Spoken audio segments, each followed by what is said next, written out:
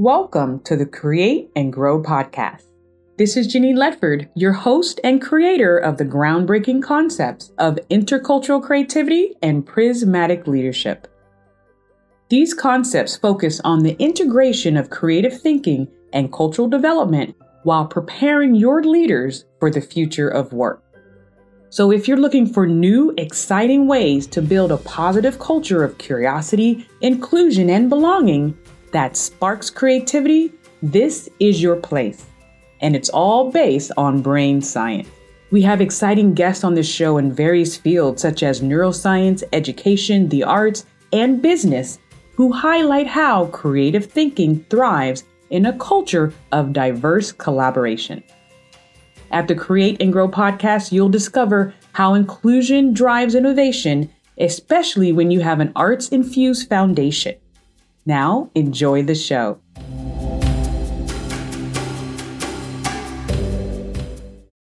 Welcome to the Create and Grow podcast. I am so happy to have you here. It is Janine Ledford, your host, and we are doing our episode live today.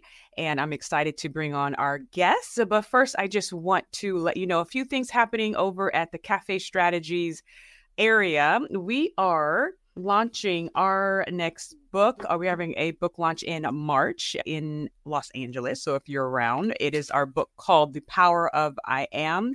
And it is celebrating this book and 10 years of Alumni 360.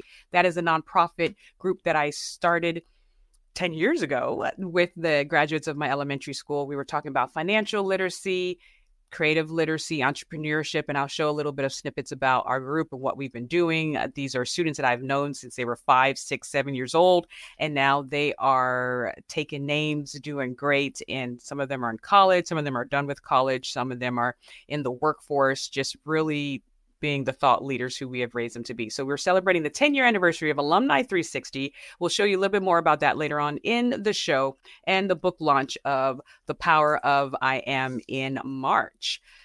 But we're celebrating another book launch today and talking about all things creativity. For those of you who know my work, we are looking at intercultural creativity and neurosomatic creativity. What does it mean to be creative and be mindful of the cultural lenses and mindful of the brain, mind, body connection? But I'm bringing to the stage a creativity expert, someone who I met early in my journey of entrepreneurship when I first launched from the classroom to really start this mission. And let me bring her to the stage. Hi, Anne. Janine, it's so great to be here, and I'm so proud of you, and congrats on your book launch. Yes. Hopefully I'll be able to show a few images later, but we're here to talk about you and your amazing book. So let me just introduce you, and then you can fill us in, and let's just have a great conversation on a topic that is or needs to be very top of mind of everyone, from the smallest infant being born today to the elderly in the homes and in their own homes. Everyone, from 0 to 125, right? And everyone in between. And Jacoby, am I saying your last name correct? Jacoby, it's okay. Jacoby, thank you. I was like, I haven't said it in about 4 years. So when I first met you. And Jacoby, you were on the mission to basically cultivate creativity at work. And I love that. And we'll talk about that. And you're a professional performer, which I love that as well. We're going to dig into that. Turned MBA. I wouldn't say turned, but you're a professional performer. You wrote turned MBA entrepreneur. But it seems like I just think you're just it all, right? And you have been building businesses and helping other people build their businesses and driving positive culture change within organizations for over 20 years, 2 decades. You are the CEO and founder of the culture consultancy called Spring Street. And your new book, which I have here, thank you so much for sending it to me, is called Born to Create. I have my copy in my hand, and we're going to talk about why everyone listening needs to get their copy in their hand when it is launched in a few weeks. Your book, Born to Create, shares how you can apply creativity to spark connection, innovation, and belonging in our new world of work. Welcome to the show. Thank you, Janine. It's great to be here.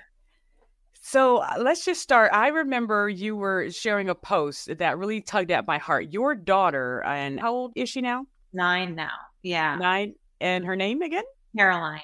Yep. Caroline was getting in the car with you, I think going from school to home. And she was like, Mom, I just need, a moment. I'm not ignoring you or anything, but I'm just going to take this time and just look out the window. And like she gave you a heads up that she needed time to be in her default mode network. Mm-hmm. A lot of my work, and I believe some of your work, is really getting people back to their childlike imagination, curiosity, creativity levels. And I love that story because it was a child, right? I think she was maybe 7-ish or 6-ish or so. Yeah. Telling you and whoever else was in the car and telling the world this default mode network time is more important. Go for it. Thank you for remembering that story, Janine. And I just got goosebumps as you retold the story. I think a lot of us think that today, especially in the workplace, we need to be doing all the time, right? It's all about productivity. We need to show what we're doing. And I remember a lawyer friend of mine saying, she was at a law firm, and they said, basically, stop thinking. You're not paid to think, you're paid to produce, right? But the thinking and the imaginative space, kind of that default network that you just referred to, is so powerful in activating the pathways to lead us to that innovation, to lead us to the insights and the great advice we're going to give to our clients, right? If we don't allow ourselves that space to really settle into that deep work, to get into our flow, well, goodness, I mean, we're just going to be dissatisfied with our work. We're going to feel like we're on the rat race. We're in this little hamster wheel, and we're not going to create and flourish all of our great ideas in the capacity that we have. So I'm so glad that you remembered that. My daughter is still, definitely an has a big imagination, loves being in that story mode. But I think we all deserve to grace ourselves with that time to imagine. Yes. And I love that. And if you could just give the audience just a little bit about who you are and how you got to be where you are today, that'd be great. Yeah, thank you, Janine. So a little background on me. I thought I would be a singer, actor, dancer, right? I had done that as a little kid. I went to the High School for the Arts in Los Angeles and studied music and studied theater at Northwestern, and thought I would make a career of it. And I ended up joining a startup in New York City in the early 2000s. And that's really where my aha moment of, oh my goodness, all this creativity that I have been practicing and cultivating as a performer really does apply in our workspaces. And to build a business, to be an entrepreneur, to bring a new product to market, you need to activate your creative muscles, right? It's a skill. It needs to be practiced. And so now, kind of fast forward 20 years, I help other organizations to activate those creative juices, the creative chemistry among their group to basically drive business results. And we see that more creativity in the workplaces leads to more fulfilled teams, stronger connection, more innovation, and a higher sense of belonging in the workplace. Yes. And of course, I actually want to start there where you said you were in the arts and then saw the connection there, right? And part of my life's purpose now, right? I can do this for the next 40 years, is proving to corporate America and reproving to K-12, right? And pre-K-12, that the arts are part of the lived experience. And creativity isn't only artistry, it's everything else, but artistry can help you be more creative in non-arts areas. Did you want to expand upon that? Like, how do you feel that your arts background, because you studied art, like I didn't go to a high school, like, just for the arts. So that's some intense training. How do you feel, or what key transfer skills do you feel came over because of your intense study in the arts during your developmental years? Yeah, I'm so glad you asked that. And I think a lot of times, whether it's the arts or folks who are really focused on sports discipline, training for the Olympics, that kind of rigor and discipline really does translate to other spaces. And my experience was going to this arts high school where we're bringing together people from different backgrounds, different experiences, different socioeconomic backgrounds, and really diving into their craft, focusing so intensely, but also freeing our minds up to collaborate. I mean, I learned collaboration from those experiences at LACHSA, LA County High School for the Arts, because people were, bringing what they had, bringing their talent, bringing their craft, bringing their their love and passion for the arts. And we got to build something better together. And I think that skill really does translate to our workspaces as well. Yes, and if you look at the list of the 21st essential skills, right? I just met a woman named Dr. Laura Jana, and she has a wonderful TED Talk, which I highly recommend it. But she talks about the essential skills and how we can bring them out in the school day, right? So curiosity, collaboration, creativity, what are the other ones? Resilience, right? All of these skills we're definitely, you and I are out there training adults on, like how do they show up in just artistic experiences and artistic development. And your principal art was in which area? I was a vocalist, and then I ended up in theater. So really singing, acting, dancing, really the combination. All of it. Things, all those things. Yeah. Storytelling. Yes. And now, I heard someone else. What did she say? Well, Dr. Amy Edmondson, she had a webinar last week that I sat in on. She, the one who coined the phrase psychological safety. She's over at Harvard, I think. Yeah. She was talking about, what? She said 2 words: curiosity and self-awareness. Curiosity and self-worth. She kept saying those. So I was like, yes, Ann and I are on the right track, But how do you bring in, what are some of the fun things you do when you go to corporations to help them build this curiosity, self-awareness, and collaboration? Yeah. I mean, it's so grateful that you mentioned the element of safety, because I think if you imagine a team, if they do not feel safe to experiment, to try new things, to take risks with each other, if they're worried about being criticized or laughed at or ridiculed or worse, if they try an idea that doesn't work out, they could get fired. I think that kind of fear-based environment is what's keeping us from being our best creative selves. And so really starting with that foundation of psychological safety, building trust, finding a space where you can try new things is the foundation for any kind of creative team today. So a very important element of all the work, all the scaffolding that I do with my clients. And that's really what the arts can do as well, right? If you have them engage in an artistic experience where no one's an expert, all right, or they just have different degrees of experience, what a great way to help people to start to trust one another, and to see that, yeah, I may be the CEO, but we're doing this together and I have no idea. So it almost puts everybody on the same playing field, right? Well, collaboration is a jam session. And, I really love drawing from the wisdom of Bob Reynolds, a good friend of mine, who's also a really well-known saxophone player, accomplished saxophone teacher. And he talks about this element of everyone bringing the best of their craft, but then being able to let go when you're together. It's not about, shining in the spotlight. Sure, you'll have your moment, you'll have your solo, but it's really about the music that you're creating together that kind of makes it even better. When you come together, you collaborate, you bring your best, but it's not a competition. It's this collaboration. And I think that dynamic is really needed in the workplace. Yes, and it is. And I love your book, showing it up. So what page? I think this is on page 170, where you talk about, let me find it, being the conductor, right? Being the conductor and applying the culture of strategy framework. This reminds me when I went to Boston and I had a chance to sit in on a closed rehearsal with Ben Zander. Do you know Benjamin Zander? He's brilliant. And my principal, when I first got into the classroom, got everyone his book. All I remember is it had a yellow cover, but great book. The Art of Possibility, I believe it was called. And he has a wonderful quote that says, "A great conductor understands that the power doesn't come from them. The power comes from making other people powerful." Yeah. Like the conductor doesn't say a word. And if you watch a closed session, most of the work is done behind the scenes before the show even the show days is even there, right? As an artist, that's when the work with the conductors is going on.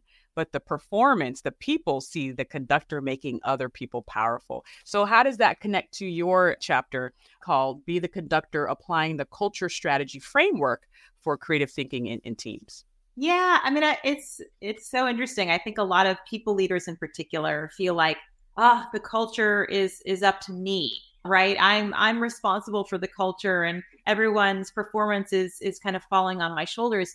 And it's not the case. Whether you're the leader of a particular division, whether you're the leader of the entire organization, your job is to be kind of the conductor, helping bring out the best in other people and let their instruments shine. And I think that skill that ability to nurture and develop the best in others is really what leaders are today. Great leaders are born from that notion of, I'm going to bring out the best. I'm going to ensure that we're all playing well together. And that's what's going to make a beautiful piece at the end, and create a great company. Yeah, there's so many people using the metaphor of music or the metaphor of the arts. I spoke with Dr. Natalie Nixon, right? And she's a wonderful, speaker, speaking with you. And I have some books. One other book I just got in the mail called Two Beats Ahead. And it's just about these other musicians using music as an example. And so once again, I think like, this is our time, right? This is the time where people stop saying, okay, the arts are over there, go over there and play with your puppets. We're over here doing real work, right? Our TPS reports. And people are understanding that it's a merge. And I think people like you and me and people who have this unique experience of being in multiple worlds, not even both worlds. It's not a dichotomy, but you just like in multiple worlds because you're a mother, you're a wife, you're an artist of many different arts, and you're a businesswoman of small businesses, and you've been in Fortune 500, like you probably go hiking, you're just in so many worlds. How do you think this diversification of your experiential journey has helped you just support some of the toughest problems that we have right now? Yeah, I think it comes down to that adaptability and being able to see patterns. Creative thinkers like you, Janine, you're able to zoom out and see the patterns and kind of notice things before maybe others do. And I think that's the marker of creative thinker. I do think it comes back to story, though. If you think of all the arts and if you think of really strong businesses, the similarities are they're all telling a compelling story, right? They're reaching the audience in a way that's special, where you feel connected and driving that connection. Again, whether your discipline is playing an instrument or, putting on a piece of theater or releasing a new product to market, it's all about what's going to move people to act or feel something. And that's what we all crave as humans. And I don't care how much AI you throw at it, how much technology disrupts or replaces humans. The human experience is ours. And so we really need to focus on developing that, focus on what helps us connect through story. And I think that's accessible through the arts, and it's accessible through our businesses. Yes.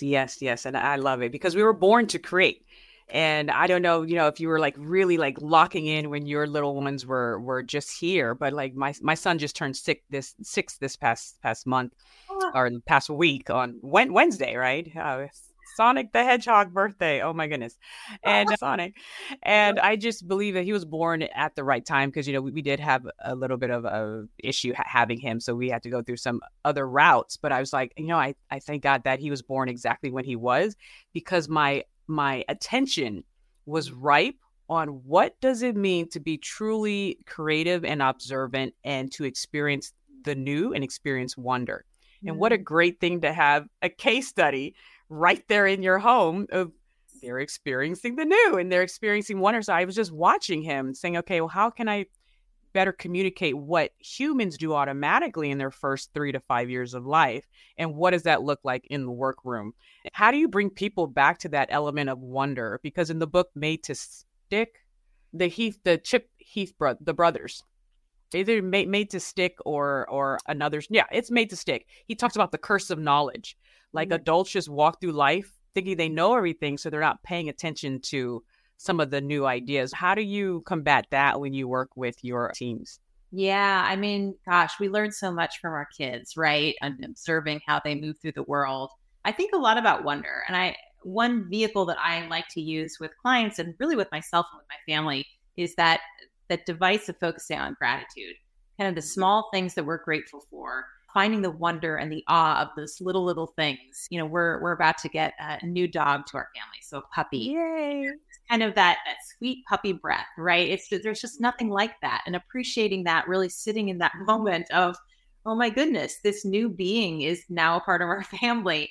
How do we celebrate that? How do we learn from this playfulness? And it's those tiny little moments that might seem small in isolation, but they aggregate to something really big and something really meaningful. So we drop in and we find our gratitude. We find that joy and playfulness, and we appreciate the now. And I think that really fuels us in the workplace as well. And to see how even a dog looks at the world, right? There's this wonderful book called like 11 Ways of Walking, where this woman took the same route on her walk, but she walked it with someone different, like a botanist or a musician or a 2-year-old or a dog or someone in just in a different field than her, or a different ethnicity, or a different, just a different demographic. And she just noticed how everyone she took that same route with experienced the route completely different, which caused her to shift her attention to what they were experiencing. And so I share that book in my trainings because, like, how do we do that in our workday? Yes. It's perspective taking, right? And you and I think, have talked about that before, just kind of the power of shifting that perspective just a notch on the dial can really open up a whole new world. And when we imagine sitting in someone else's shoes and experiencing the life that they're living, it really does inform, okay, how do we want to bring this product to market? How is that going to shift how we communicate about this product, right? All of it can change just by the little turning of the dial. So I'm so glad that you mentioned that. Yes, and I'm going to bring it back to the arts. I want to show this small clip from Dr. David Eagleman, who's over at Stanford, and he wrote Livewire, just reminding us that our brains are still changing even past that 25-year-old mark. People thought, like, your brains are done shifting after 25. That's why your insurance goes down, right? Because your prefrontal cortex, and I don't have my brain. I have my plushy brain that we got for our new book, but my other brain's over there. And once again, he talks about, and I would love for you to expand upon this after the clip, covert versus overt, right? And so let's hear from Dr. David Eagleman, and I would love your thoughts upon this. And the key thing is that, and I'm sure this is the same in Australia. And putting art inside the maths classroom and the science classroom. Exactly. The key thing is that arts are always the first thing to get cut when budgets get tight. And this is a real shame because, by the way, just as a quick side note, there was just a study that came out in America about the socioeconomic status of different neighborhoods and how likely you are as an adult to take out a patent on something that you've invented. And it turns out you're 10 times more likely if you grow up in a wealthy neighborhood than a poor neighborhood. Now, here's the important part. All kids are equally creative, as proven by tests of creativity with little kids. They're all equally creative. But what happens when you grow up in a poor neighborhood is one of the things is that the arts are always the first thing to go. And so all you ever learn is, here's the way to get to the answer in the back of the book. Here's the way to get a job and go. The reason the arts matter is because this is where you get to do bending, breaking, and blending explicitly, overtly, as opposed to all of the stuff in the sciences, which, as I mentioned, is the same cognitive operations, but that's more covert. As in, when you look at a cell phone, it's an incredibly ingenious rectangle of innovation, but you're not typically aware of what's in there. That's covert. But the arts, you just look around, and there's so much terrific architecture around here that I've been enjoying today. That's bending, breaking, and blending in various sorts of ways that you can see. And in arts class, that's what you do. You just practice that and practice that. It's like a sandbox in which you get to get good at that. All right. So what are your thoughts on that? I know I saw you nodding in the back room. Oh, I am so thrilled that you shared that clip. Makes me think of Chris Bowers, who I feature in the book. He's an amazing composer, composed the Green Book score, has won incredible awards. His career is ascending. But he published a piece in the LA Times a few weeks back talking about public arts education, how he had free access to this grand piano as a child, and what an influence that made on him. And it's that accessibility that I think is really needed in our cities, as we think about the disparity that the scientists highlighted. We really do need to invest so that we are opening up the access, and especially the arts, because it is so visible, because you can touch and feel it and experience it in a way that you can't with other innovations, I think is incredibly powerful. The other person that I thought of is Robert Vargas, who's an incredible muralist, also a graduate of LA County High School for the Arts, and has, I think, done this incredible mural on the side of buildings in downtown Los Angeles. There's a Robert Vargas Day, incredibly accomplished visual artist. And again, it's that the stuff that you can see and touch, you see how much it's changed not only their lives, but the communities in which they serve and, contribute their art. So connecting that to what you do with corporations, he said about the disparity, children who grow up in certain areas, they're less likely to take out a patent or trademark. And I wanted to touch upon that because in your book, did I write down the page, but you talk about in the common creativity killers, and I love how you have certain areas where you pull out just different, people can kind of flip to it and get a few quick gems, right? Yeah. And you have just creativity killers, overthinking, lack of sleep. That's a whole other podcast right there, right? Diet and sleep.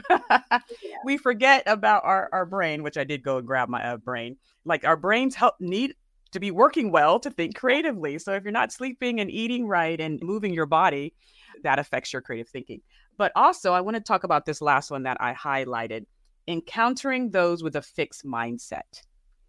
And that's where my work comes in, of the intercultural creativity, that if you're raised in a culture, and I don't just mean ethnicity and nationality, but even your home culture or a school culture or a faith-based culture, right? Just the type of culture you're surrounded by affects the way you think creatively and the way you see the creative potential of yourself and other people. So before you talk about that, I want to give a quick example of the word found. I was reading all these books and Dr. Martin Seligman, he founded positive psychology and this person founded that. And I was like, why can't I found something?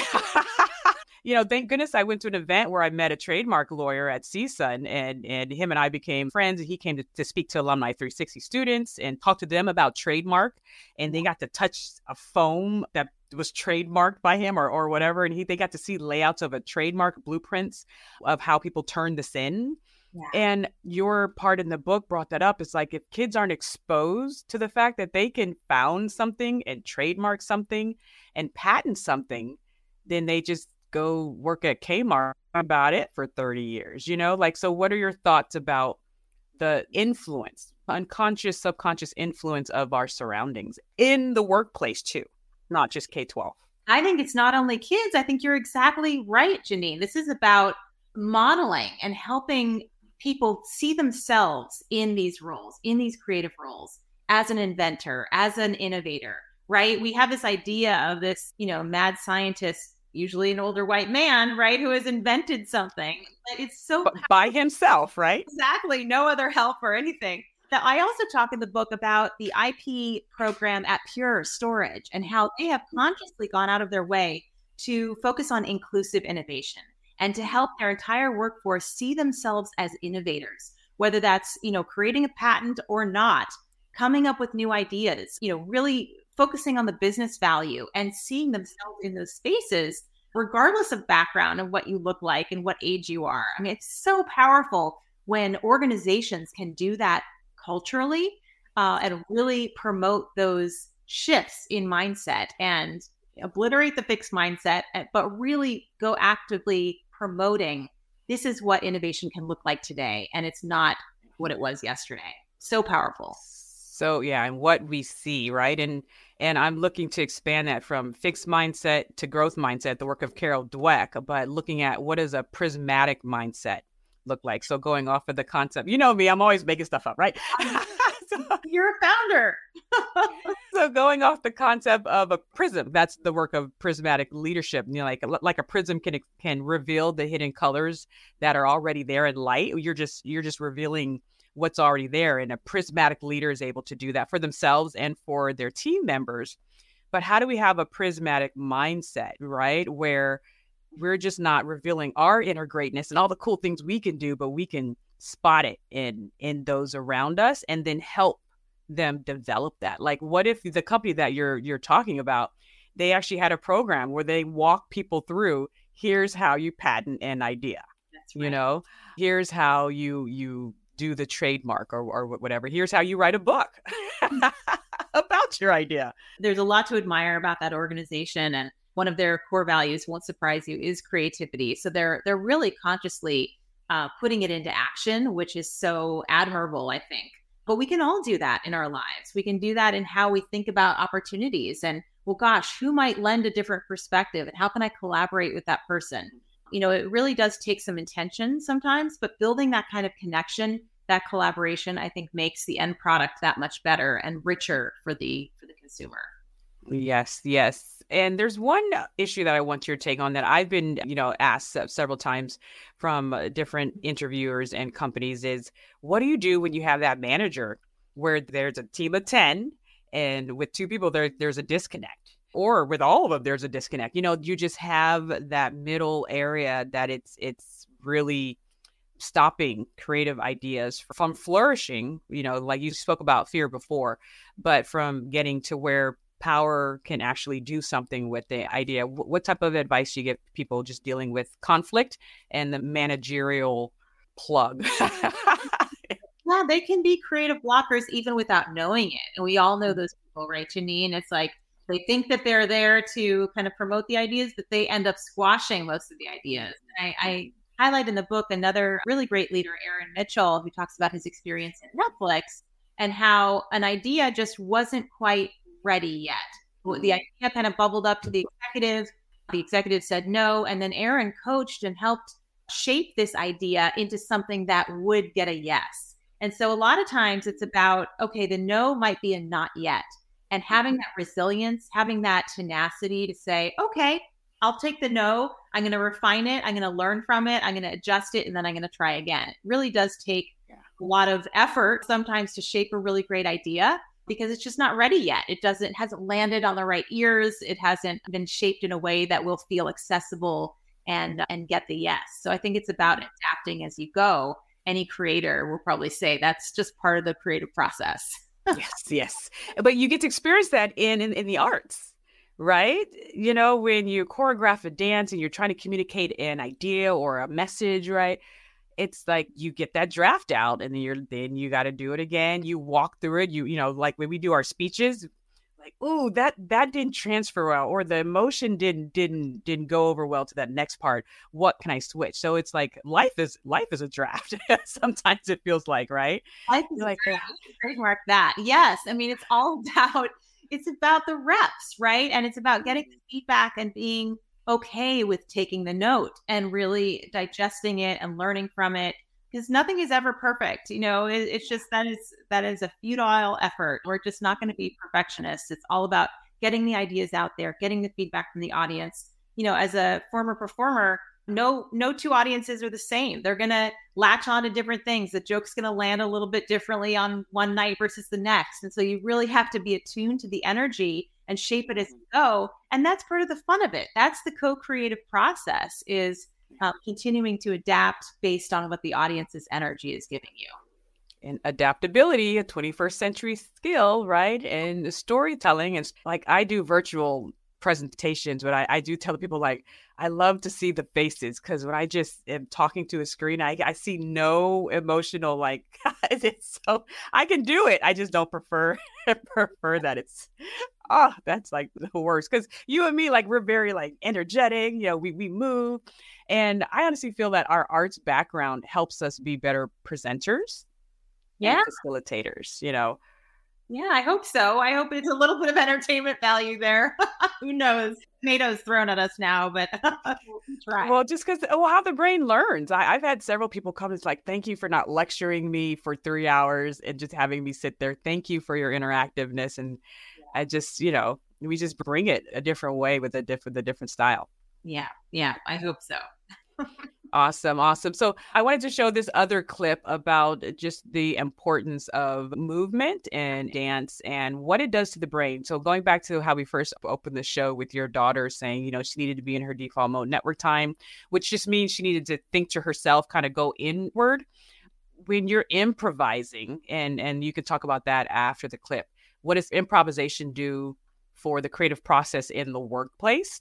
Yeah. What does that look like? We know improvisation musically, and also with dance and theater, right? All those improvisational games. What does that look like in the workplace? But here's why it's good to improvise with movement. Running doesn't lend itself to a lot of novel forms of movement, lateral movement. So for you nerds out there, movement in the sagittal plane or angled movements. But it does appear that things like dance or sports where you end up generating a lot of dynamic movements where there's jumping, where there's movement at different angles, where there's ducking, where there's leaping, that basically involve a lot of dynamic movement and aren't just strictly linear. Those seem to open the portals for plasticity. And that's because they mimic a lot of the brain circuitry that's associated with play. And the reason for that is the way in which those dynamic movements and movements of different speeds engage the vestibular system, the balance system. The vestibular system is in the inner ear, relates to the cerebellum, which translates to mini brain. You got a little mini brain in the back of your brain. It brings together visual information in a very direct way. I talked a lot about this in the episode on how to learn faster. So if you want to go in depth on how vestibular and different types of motor movements can open plasticity, I talk a little bit more, I should say a lot more there. But suffice to say that engaging in play that has a lot of dynamic movement or movements of different speeds, things like dance, things like sports, like soccer, where you're moving in different dimensions, that tends to be very conducive to what we would call play-related circuitry. All right. So, well, thoughts about improvisation. How do you get people moving through improv scenarios at work? Not that they have to be doing like ballet dance or anything.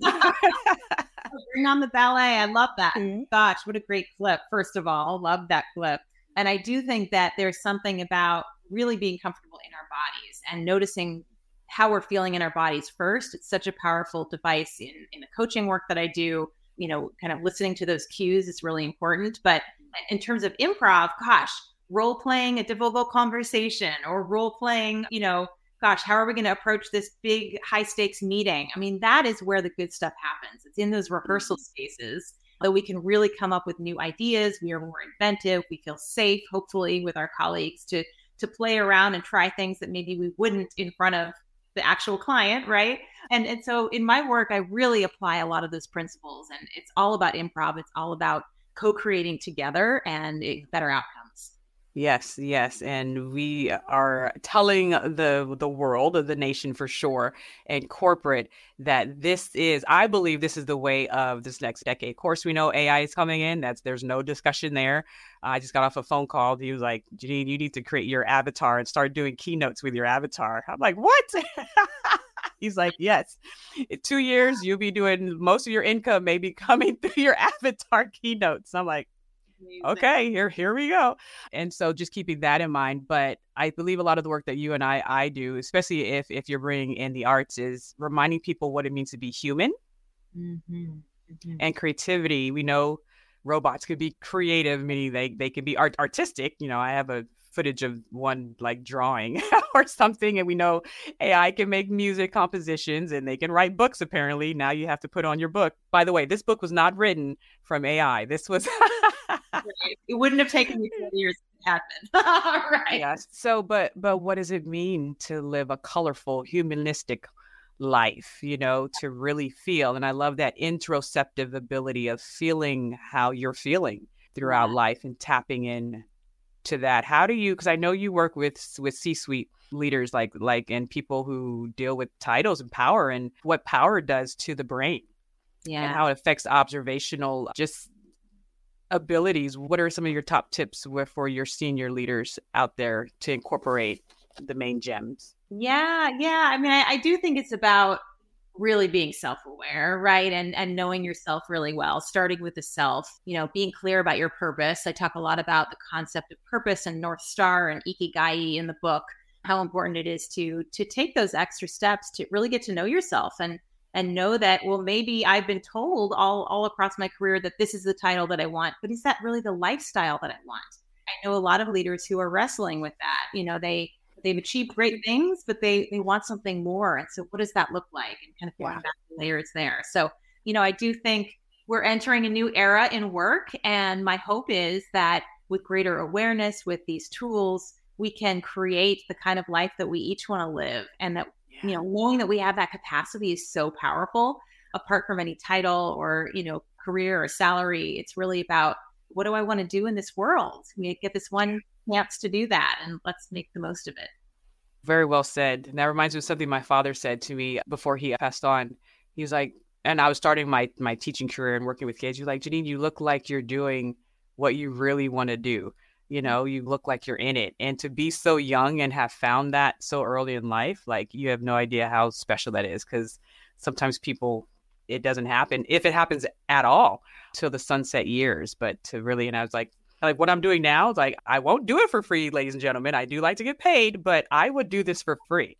Like to go and teach people through the arts and through movement, how to be self-aware, creative, interculturally connect, how to speak well, how to storytell, how to influence masses of people to follow you and not have to instill fear in them, but instill inspiration. Like, I love this stuff. And the fact that people pay me for it, that's even better, and I get to travel and I get to, like, what do you think about, because your topic is applicable for every field, right? And I'm pretty sure you find yourself in like healthcare, kind of like me. I've done healthcare, finance, education, just because I have an education background.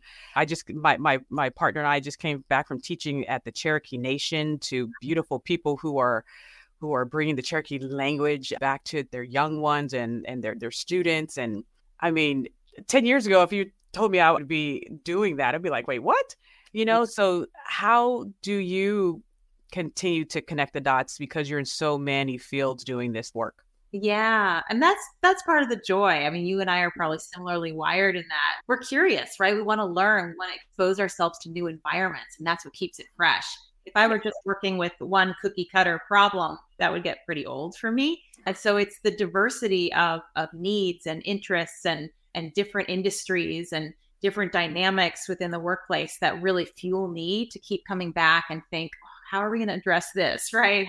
Yes. Like, it keeps it fresh, and that's what keeps the creative juices flowing. So I'm great fulfillment in the work that I do as well. And I'm so thrilled, Janine, that you found this path when you did. I'm so grateful that our paths have collided many times, and I hope we'll continue to do so, because it's so meaningful. And when you and I see the change, not only to the workplace, but to people's lives, I think that just confirms that we're on the right track here. Yes. So good. And I don't know if you're busy March 16th, but you're more than welcome to join us for our celebration of Alumni 360. And I definitely want you to be able to share about your Barnes & Noble book signing. I'm like, hey, she's at the Grove. What?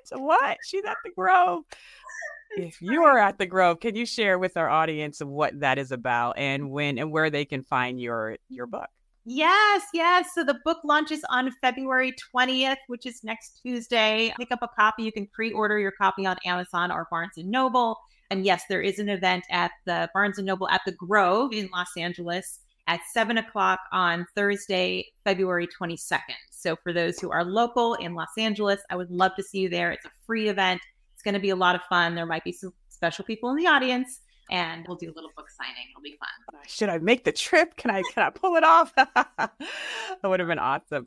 And so before we wrap up, you have just something in the book on page 112 called Learn It All. Why we need to be a learn it all. And what are some what's one or two things that people can implement today to be a learn it all? What does that mean? Yeah, so that was borrowed from Satya Nadella, the CEO of Microsoft, who really came in and transformed Microsoft culture by focusing on being a learn it all instead of a know it all. I think in business today, we really do need to focus on that curiosity, the thirst for learning. And that requires trying things that are not going to be so great. They're going to be, I hate to use the word failure, but they're going to be missteps. They're going to be things that are not perfect. And when we adopt that growth mindset that you've been talking about, that's where we shift our perspective, we focus on the learning, and then we can continue to create to make something even better next time. Yes. And we do have a few watching live. So if you have any questions for her, please put them in the chat. We will definitely share them. Because I did have a question for you. I know the term VUCA, which is volatile, uncertain, complex, and ambiguous. And I also know the term BANI, because I know people were trying to move away from VUCA, which is from the military background. And it was okay for that time, but they said we're in a BANI world, which stands for brittle, anxious, nonlinear, and incomprehensible, right? I know, but you in the book talk about the term tuna. Yeah.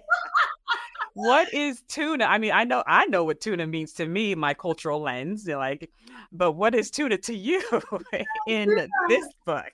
Yes, tumultuous, uncertain, novel, ambiguous world. So it's a neighbor to VUCA. Pick your acronym, right? I think there's a lot of uncertainty nowadays, and I think we see that with the volatility in the workplace, in the market, in just the feeling of stability. It's, we're all fragmented. A lot of us are part of virtual teams, global teams, which is both exciting, but it can be unsettling. And so finding a skill like creativity that can really unite us and bring us together and foster connection, I think that's what our workplaces are really thirsty for. And hopefully there are some tools in this book that leave us better off. Yeah, workplaces that allow the creativity to help foster connection, right? Yes. And workplaces that understand how to help people develop that. Because people are all coming in with different levels of creative competence due to their childhood and different experiences and their own identity of how they view their own creative efficacy, basically, right? And so good leaders really know how to develop that and how to basically shift and be adaptable with their team members. So definitely this is a guide. And before we just hear your final thoughts, your final gems, I just want to remind everyone that Anne has her book signing at February 22nd at the Grove in Los Angeles. Please go. Tell them I sent you. And go support her. So I definitely will have to probably push this up and make sure it airs before then. And then we do have the book launch of I Am, and I'll be doing a different show on that of showing the illustrations from a new illustrator, Victoria Mapala. This is her first children's inner child's book. And it's just a book of declarations like I am creative, I am wise, I am confident, I am passionate. And lastly, we do have, of course, My Beautiful Brain by my son and I, and his father did the illustration. So it is a family affair. And we also have the Brain plushie that you can get with the Brain as well. I'm excited for your inner child's book, Miss Anne. I'm saying this over you now. You could be like Born to Create or the little, This put it out in the universe, Janine. All right. I'm waiting for it. I love it. Oh. I'm waiting for it. So before we leave, here's a quick snippet about Alumni 360. We're celebrating our 10-year anniversary of students who are empowered to do exactly what Anne's book is inspiring people to do. They're born to create. Check it out. All right. Welcome to our first annual Entree Arts Camp. Are you excited? So basically, an entrepreneur is an artist, and you design a world that only you can see, and then you have to manifest it to the world. All right. So that was one of the Entree Arts camps that we had. See, entrepreneurship and arts. We're always trying to combine them. And yes. So does your sound hurt? Okay, good. That looked amazing. I was wanting to be there in that space. Yeah. Well, if I'd have known you back then, you probably would have been a presenter. Right? So if we ever launch it, we did have a boot camp last summer. So I totally forgot you're in LA, or I would have pulled on your shoestring. Like, are you free? But yeah, we had some great speakers, Jeff, Dr. Gloria Chance, and just Vaughn, who's coming out with her book on curiosity. Did you meet Vaughn? I don't know. I have. Yes, Vaughn. I was like, maybe she could have been the reason why I know you. I forgot. We met on LinkedIn a while ago, I think. Yes. So we have to definitely support one another. And she's launching her book on curiosity in the next few weeks. Your book on creativity, mine on intercultural creativity. We're just trying to tell the world, like, hey, pay attention. This is where it's at, and we need to make sure we are encompassing all of our faculties. So before we sign off, we are the gems, right? The diamonds. This is our logo. Everyone's meant to shine bright. We are multifaceted. We are prismatic leaders. Miss Anne, what is a final gem you wish to leave with our audience? Well, I think when you mentioned creative confidence, it really struck a chord. And it is in my book that focusing on our creative confidence, having the courage to put our ideas out there is so powerful. If there's one thing I leave your audience with, I hope it's that you can be creative. You are born to create. It just takes a little practice. So we can all get there, and the world needs you. We've got some big problems to solve, and it's going to take creativity to solve them. The world needs you. You heard it from first-time author, creativity expert, international speaker, and mother of the year, and probably a cool wife too. I have to talk to your husband about that.